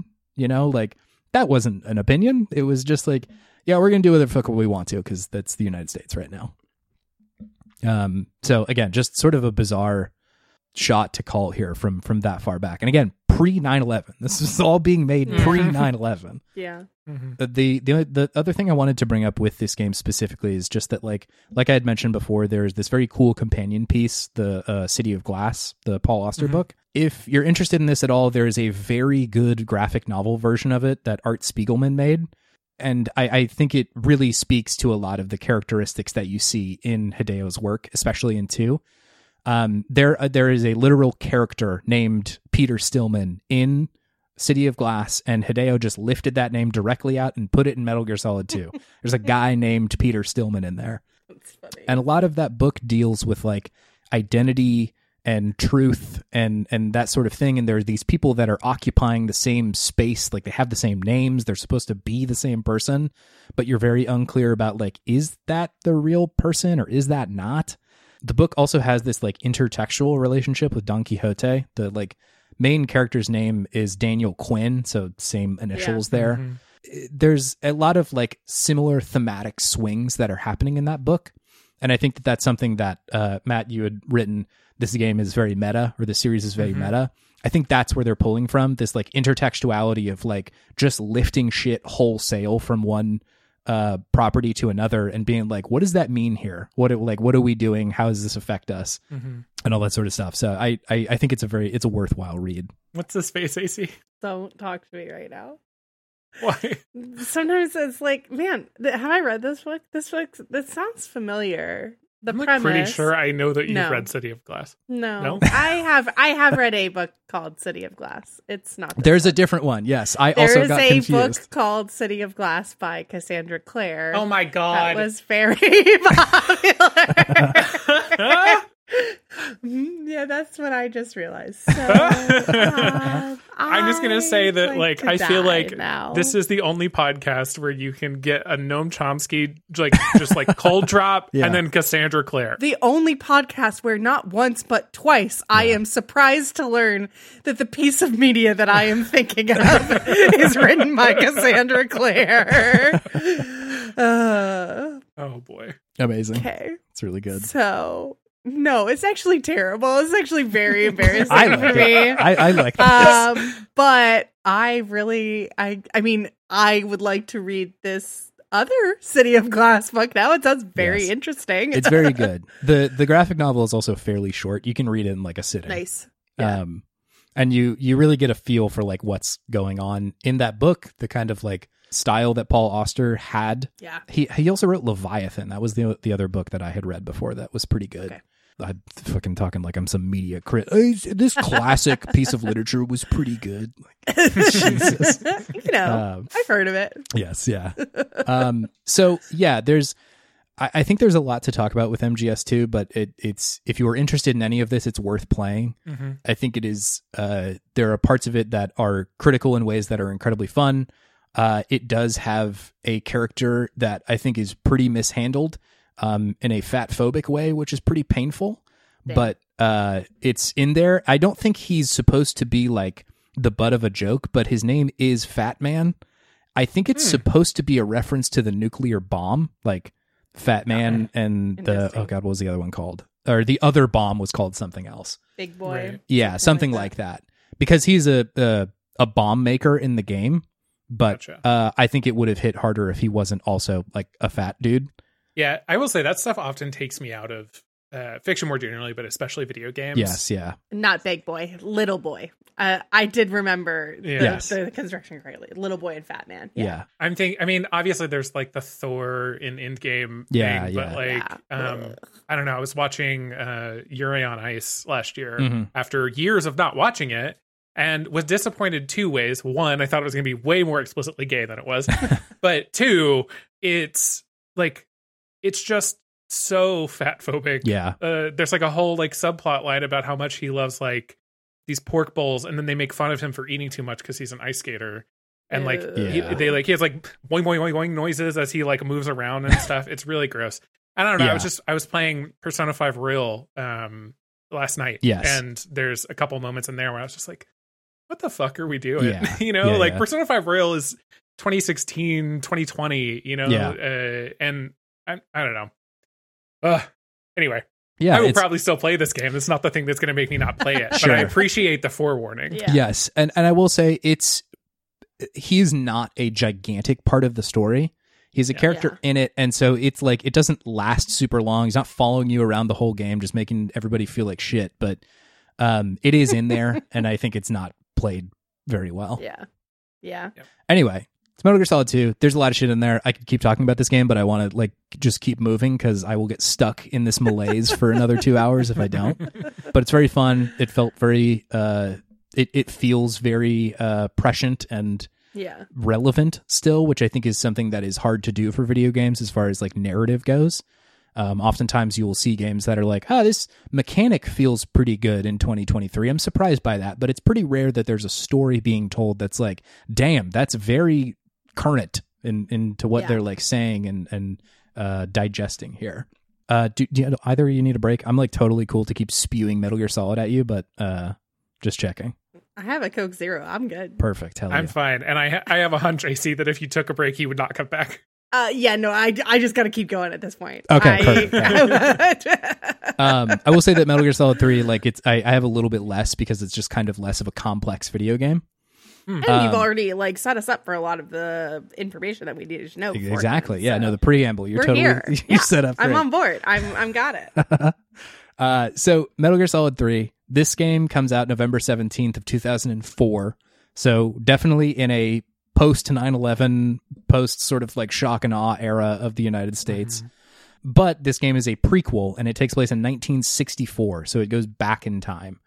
And at this point, you are playing as an operative. Wait, hold on. Back up. Wait. I totally forgot. One of the main bad guys in Metal Gear Solid 2 is named Solidus Snake. Oh. Forgot to mention it. Sorry. Solidus? Solidus. Not Solider. No, yeah. It couldn't be Solider Snake. I think the attempt there was like, he's both a combination of solid and liquid Snake. What? It's a lot. Yes, exactly. That is the correct response to it. How would adding solid okay. Not even like Soliquid? I would have loved Soliquid Soliloquy Snake. Yeah. Yeah. Or monologues Lollid. Lollid is also okay. Yeah. I like that one.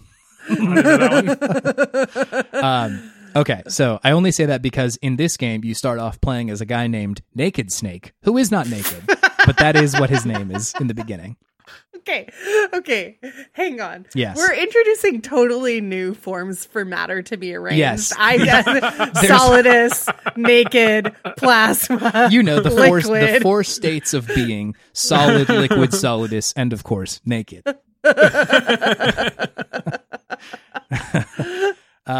He eventually just starts going by Snake, because like that's easier. Sure. Yeah.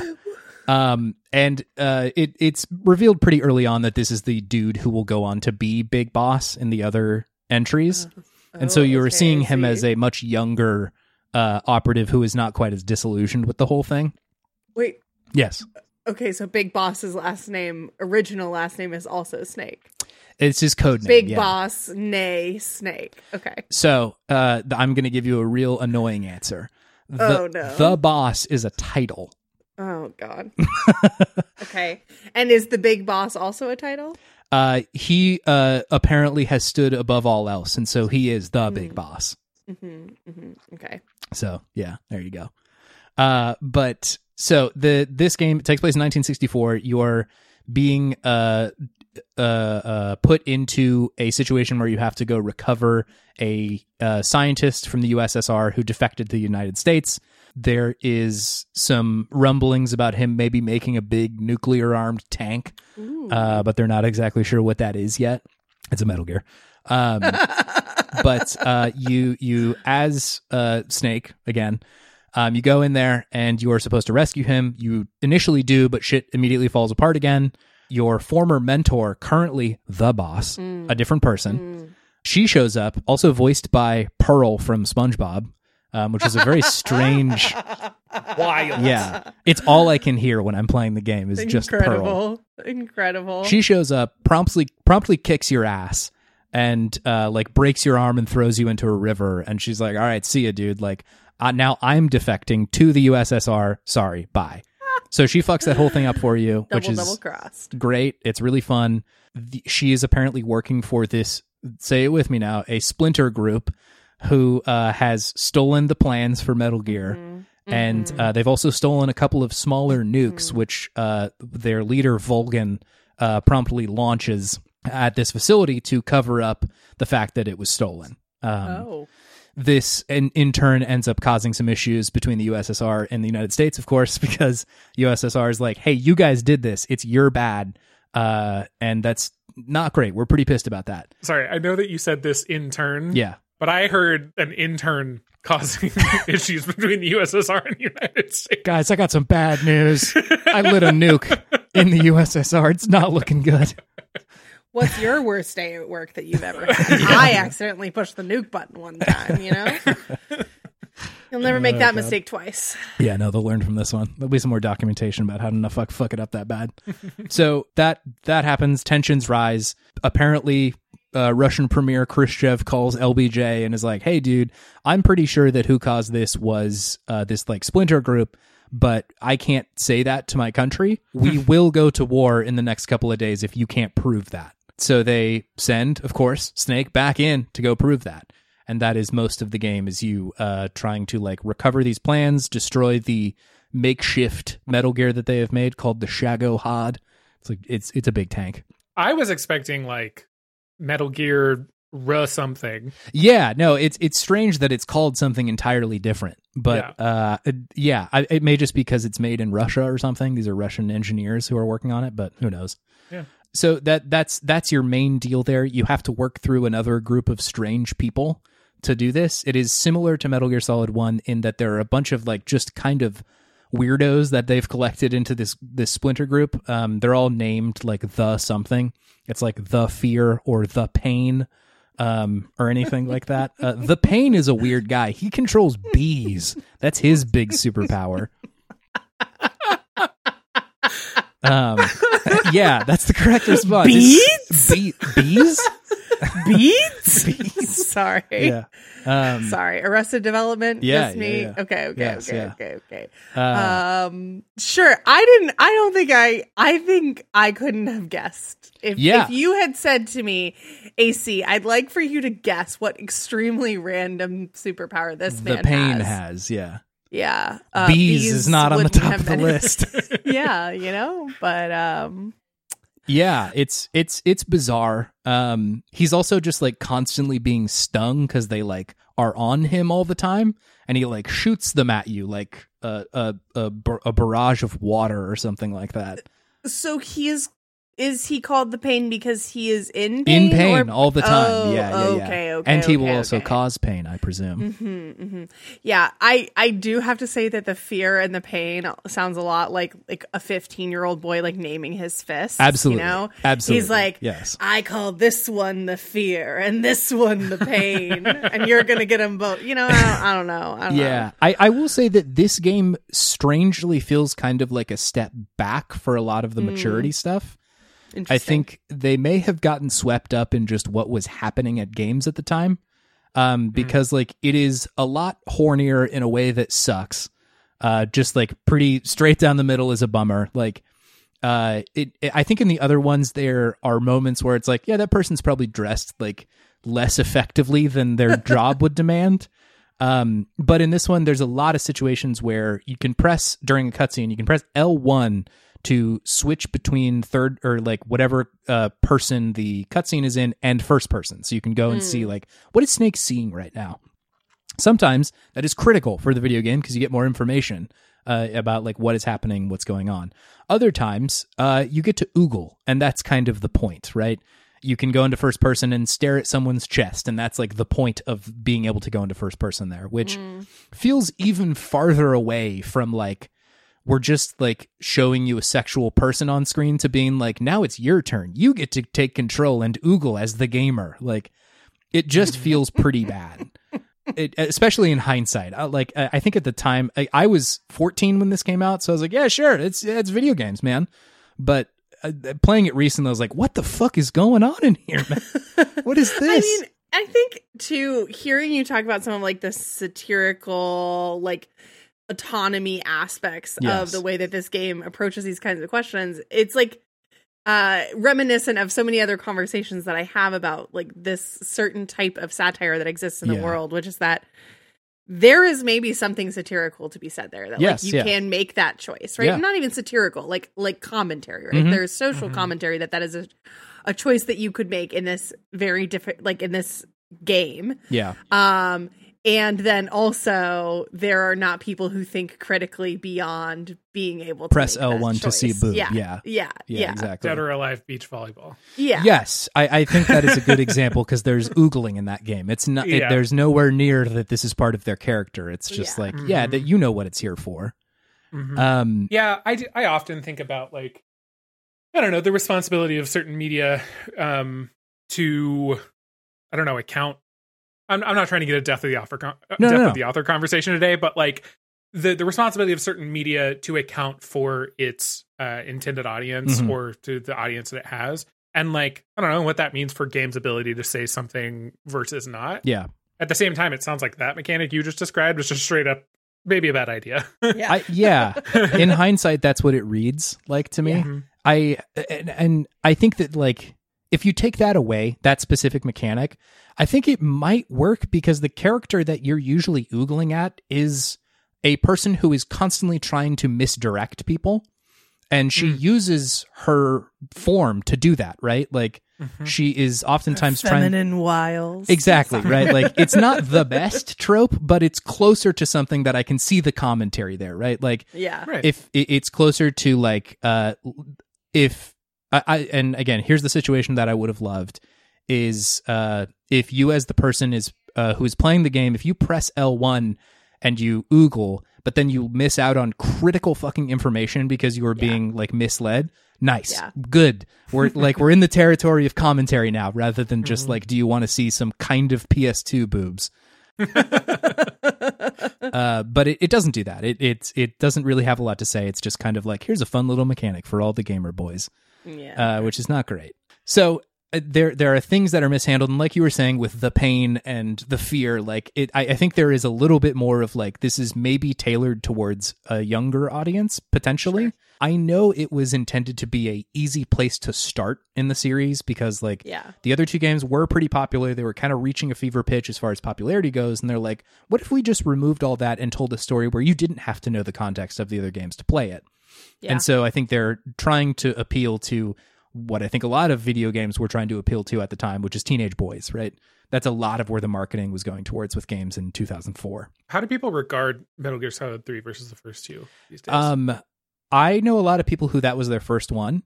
And I know that there's a lot of people who really like it the most, like by far the most. And I think it is, and I don't mean this in a bad way, it is simpler. It is much easier to understand what is happening in the game. Again, because 2 is dealing with so much misinformation intentionally, it can be really hard to track what the fuck is going on in the video game a lot of the time. Yeah. Whereas like this one's like, I'm trying to find the scientist and destroy the Metal Gear, and I have to fight Beesman on the way. As wild as that is, I understand what's happening. I got to shoot Beesman. That's the thing. Yeah. But I do think that this one's pretty well regarded for people who are fans of the series. It's also the one that comes with the least amount of mechanical frustration, I will say. You can control the camera in this one, which was like, I know my co-host David, he started with this one because he couldn't do the fixed camera angles of 1 and 2. Because in a stealth game, it can be very helpful to look around a corner, you know? Sure. And so I do think that there is an affection for this game. But I also wonder how much of it is like, have y'all gone to play every other one of the games and then also played this one and like kind of reassessed if that is still your favorite one, you know? Would suspect that would probably be not 100% of people. So I know that the collection that comes out on the 24th includes the first 2 and this one. Yes, yeah. Do we know if they're updating the controls on the first 2? If I remember correctly, they were going to include the controls that were in the most recent collection of Metal Gear games. Mm-hmm. I think that adds camera control to 2, but I don't think it adds it to 1. I don't think 1 ever got that treatment. Right. And so it's still kind of the top-down experience there, which can be frustrating. It's not ideal. I will say this game has a very easy mode, which I usually play on because I'm like, I don't really give a shit about like actually being sneaky all the time. I'll usually try, but then the first time somebody spots me, I'm like, all right, I'm just going to blast everybody and then go to the next area. And I'm like, that's fine. Right. And so you can tune it to the point where it's a little bit less of a slog mechanically. I will say that the first one is pretty short too. So it's not like you're going to be stuck there forever, kind of futzing around with like, I can't really see in the way that I want to see. Mm-hmm. But so that's the controls. To skip ahead a little bit without ruining a lot of it, I think that thematically this game is not as heavy as the other ones. That a lot of the game is commenting mostly on change. That it is this transition time between kind of the actual World War II era in this world and the Cold War and how things are going to change with this like power dynamic. There's a lot of relationships in the game that are changing. There's a lot of double crossing and like you're very unclear about like who is your ally versus who is not. And there are literal changes of like, well, someone was with us and then they defected to the other side. And that happens constantly throughout the game. You're never really sure who is on your side, which is again a very common trope from like 60s spy movies, right? Yeah. I was going to say, have either of you ever seen the movie Iron Curtain? Yes. Yeah. With Paul Newman and Julie Andrews. It's one of my favorites. It's a Hitchcock. It's I don't know. It's really good. And that is one of like the biggest tropes in that is you never know who you can trust and who you cannot. So. Yeah. And Hideo has said before that he's very influenced by Hitchcock movies. Specifically being able to swap very quickly between third and first person. Torn Curtain is what the name of that movie is, not Iron Curtain. They're behind the Iron Curtain, totally, but it's called you're right. Torn Curtain. Sorry, my brain just clicked in finally. Yes. But he was in a similar way to Hitchcock, where you get a lot of these first person shots in his movies. You do that a lot in these games too, and if I'm being charitable, maybe that's what he was trying to do here with switching between first person and not, but, maybe do it in a different scene. Yeah. Anyway, so there's that.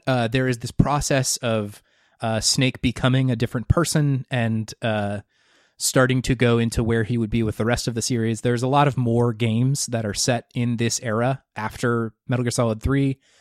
Peace Walker is one of them. Metal Gear Solid 5 is in this era, where Snake essentially becomes disillusioned with like government power and like military structure and wants to create like a haven for people who like don't want to fight for a country essentially, and just want to like defend themselves. which is, very a little libertarian. So like, all right. I was going to say, Yeah. okay, libertarianism. Yes, I yeah. see you. Yes. And so I don't think he's ever meant to be like a super sympathetic guy, but you're Yeah. supposed to, I think, understand the change from like him being like, I'm totally down with fighting for the US military, to being like, actually, fuck this. I'm curious, what year did the one with the more libertarian type story come out? So I'm going to give you an annoying answer. That Big Boss, Perfect. he founds this thing called Outer Haven. Okay. And that is in the first Metal Gear, the one from Okay. 1987 to 1989. The one that you're like building that base is in Metal Gear Solid 5. I think that one was like 2014, I want to say. Oh, interesting. Later than I that's- would have guessed, but That's I remember that because the Ethan, the guy who did our podcast music, I remember talking about this game when it came out with him. He's Yeah. a big Metal Gear fan. Yeah, 2015. So that one came Okay. out. Interesting. And so, you feel the libertarian in the air in that era of, couldn't we just go create a big base for all of us gun-toting cool guys, yeah. Yeah, it sucks. It sucks. I also played Bioshock. Yes. Oh my God. Yeah. I also just played BioShock. That was a wild fucking ride playing those games. Listen, we all know by now I'm not a video game player, but I Yeah. did once go on a date with a guy who had BioShock tattoos. Ooh. I did not know that they were BioShock tattoos. I Yeah. met him at the bookstore that I worked at Okay. in college, and Oh my god. he and I had been coworkers for a long time, and then I finally agreed to go out on a date with him, and I was like, "Oh yeah, tell me about your tattoos." And he was Yeah. like, "Oh yeah, they're from BioShock." He had like the wrists, the chains on the wrists. Yeah. And I was like, "Oh, so interesting. Tell me more Cool. about that." And then that was after that was when I learned about how it was connected to Ayn Rand. And then I was gonna say, I ran that away. Bioshock is like a Randian fantasy, Yeah, right? yeah. Then he did take the time to explain that to me. Luckily for me, I had read the works of Ayn Rand when I was in high school and Yeah. was far beyond that phase at that Yeah. point in my life. So It is a pretty surface level criticism of Rand. Like, yeah, it's interesting, I think, from a game perspective, but like if you have just read Ayn Rand, she serves as a criticism of herself, just Correct. like the nutty shit that she's putting pen to paper. yeah. I just want to shout out, you all just did on Video Game Optimism an episode where it wasn't exclusively about Bioshock. Yeah. You just played it and had a lot to say. Yes, yeah. And I really enjoyed that episode. Nice, So, thank you. yeah, people who are not already Video Game Optimism Yeah. listeners, you should go over there. Yeah, it was a fun conversation. I played through 1 and 2 and kind of came away feeling that 2 was the better of them. It focuses on different parts of Rapture, and it was interesting. Infinite's a fucking disaster, and it's hard to even speak about. But I think there are better voices who have criticized that game than mine. Yeah. Anyway, just to put a kind of pin or a bow on top of Metal Gear Solid 3, I think the most interesting part of this game between for me is this relationship between Snake and the boss in this game. It's hard to say without smirking because it is so silly. The Ohio State University, the boss. Yeah. I'm here. I got you. But I think that there is an interesting story there about like what it means to have a mentor and like how you can grow from that person, and like do you need to own like who they are and like what parts of them you take forward and all that sort of stuff. So I think that there is interesting stuff there. She also serves as like very much a matriarch in this like group of people. So like how that affects her relationship with Snake is interesting. I think it's cool. There's a lot of other stuff in there that's just kind of like, it's spy stuff, yeehaw, right? Like we're double crossing and it's fun. But I think that that's kind of the core of the game for me, is their relationship. And definitely like the climax of the game also is very much that. So don't want to spoil it, but it is neat. Delivers. Yeah. Anyway, video games, y'all. Wow. We did an episode about video games Yeah. after saying that we weren't going to do a lot of video games on this show. Yeah, Breaking sorry. all the rules in season 2. Wait, I have a specific question. Yeah. Chase, what is the thing about Metal Gear Solid that you just like can't stop thinking about? Like what are you always thinking about when it comes to Metal Gear Solid? Yeah, I mean, I think I touched on it earlier that there is this like bizarre combination of earnestness and absurdity that these games have. That there are things that happen in them are so strange and so bizarre, and you're unclear if like this should be taken seriously in any given moment. Is Psycho Mantis talking to me?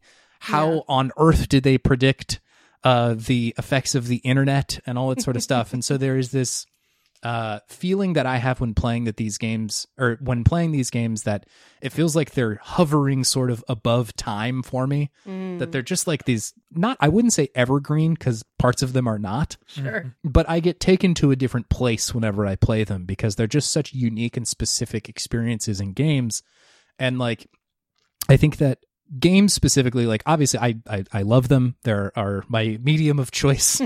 And so like I want them to be as good as they possibly can be, because I think that like the better the medium, the more voices you will attract, the more unique stories you will be able to tell, the more interesting things will come out of the medium rather than just being a small thing for a small group of people. And so when a game really like kind of shoots for the stars with some of this stuff, I like that. I like when a game is swinging for the fences with like, we are going to ask what games can do specifically. Yeah. And we're going to push on those stories and try and figure out something interesting to say here rather than just being a purely mechanical shoot the bad guys experience. Yeah. I like games that are purely mechanical, right? Like Threes is a just straightforward mechanical experience. You're just swiping fucking tiles around, and like that's fun. I like that. There is room for that being appreciated, but I think I always love when there is something else on top of that. There is some other intertextual thing that is happening, like in these games. There's some message that I can glean out of the game that like I can see what the author or the people working on it are trying to say. It's why I like Nier Automata for the same reason. Like it's just a bananas video game that oftentimes is rooted in just wild shit happening in it, but that there is like a heart to that game that I found incredibly surprising and uncommon in video games. So I think that's here in these games. I would be lying if I said that part of it wasn't just like I played them at the time and liked them. So I am predisposed to liking the mechanics of it, but I think the stuff that I come back for is this like absurdity, the earnestness with which they're telling these bizarre stories. Again, towards the end of 2, Otacon and Snake are like, Otacon just lost someone to him, and it's like this incredibly brutal moment, and they share like a totally ridiculous bro high five and then just like hug for 5 seconds, and I'm like, that is simultaneously so dumb and so good. Like they roll the best part of the game's soundtrack at that moment. They hold the hug much longer than any like scared hetero man would hug another man. And so like there's just a lot of shit going on in there that I find really admirable.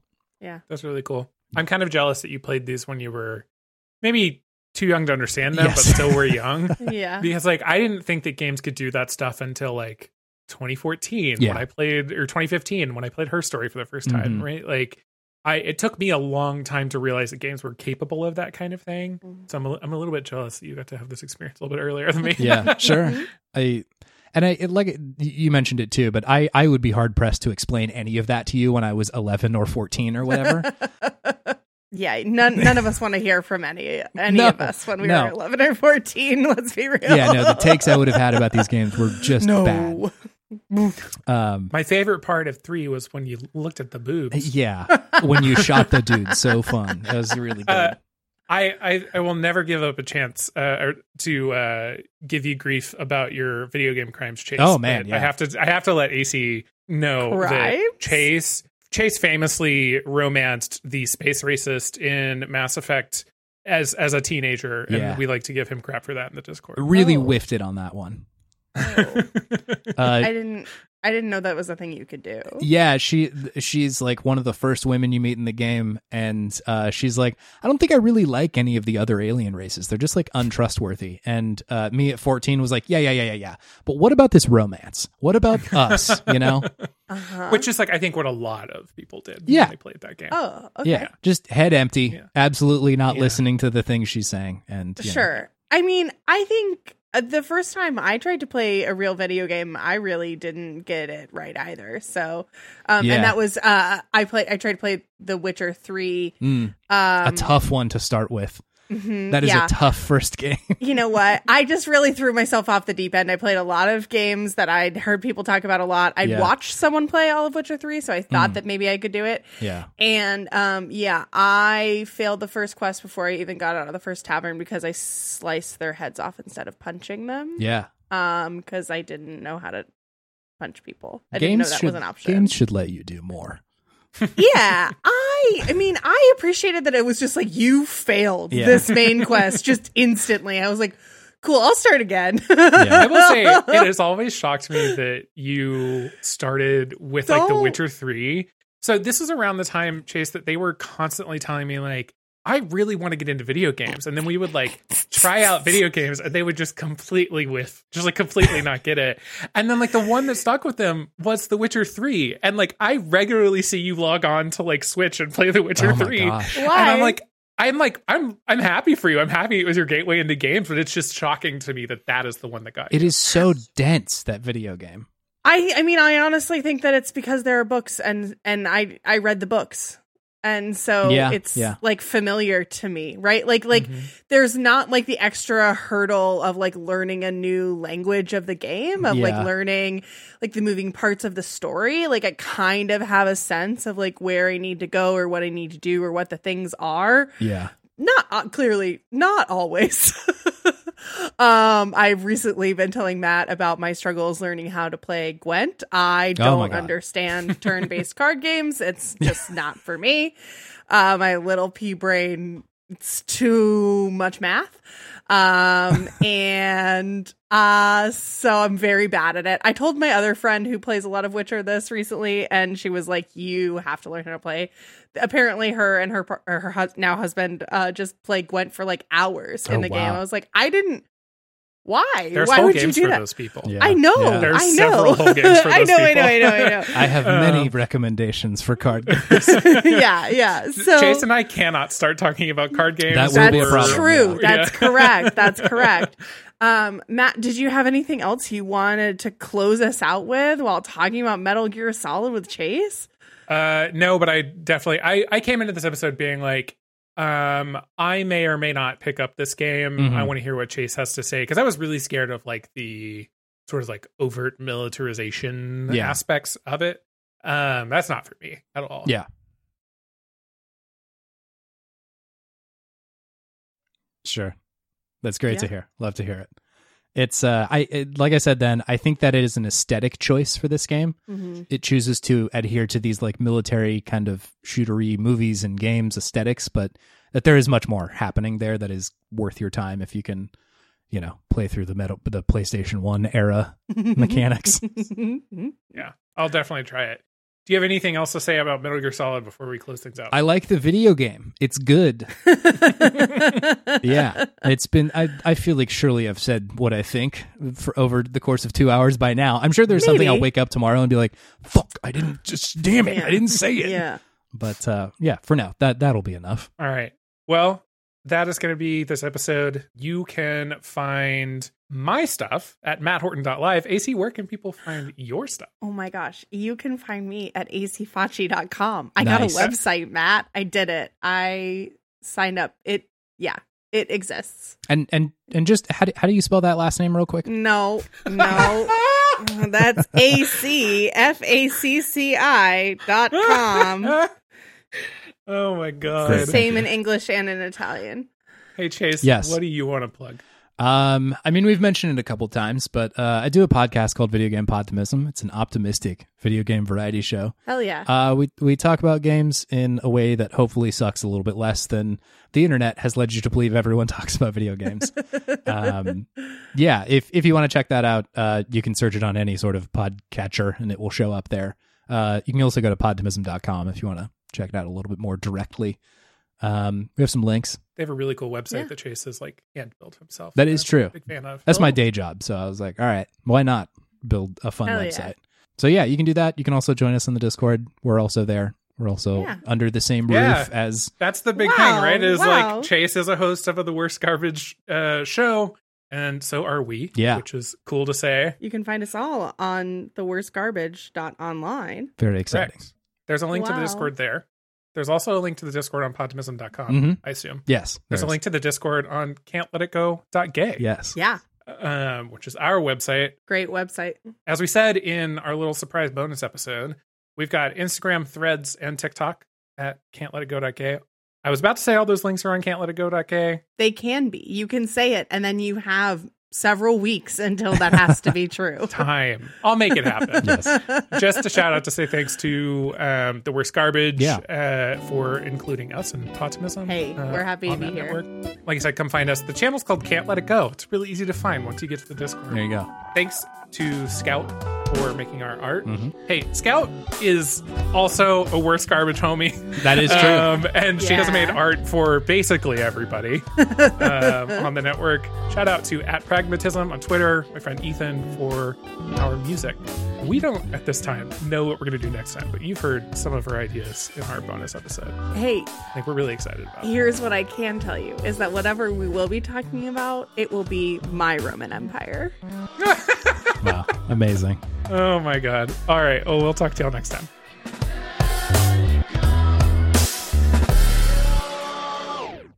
Yeah, I realized, like, right as we were wrapping up, that my nugget was actually that in a different timeline, our show could have been named My Roman Empire.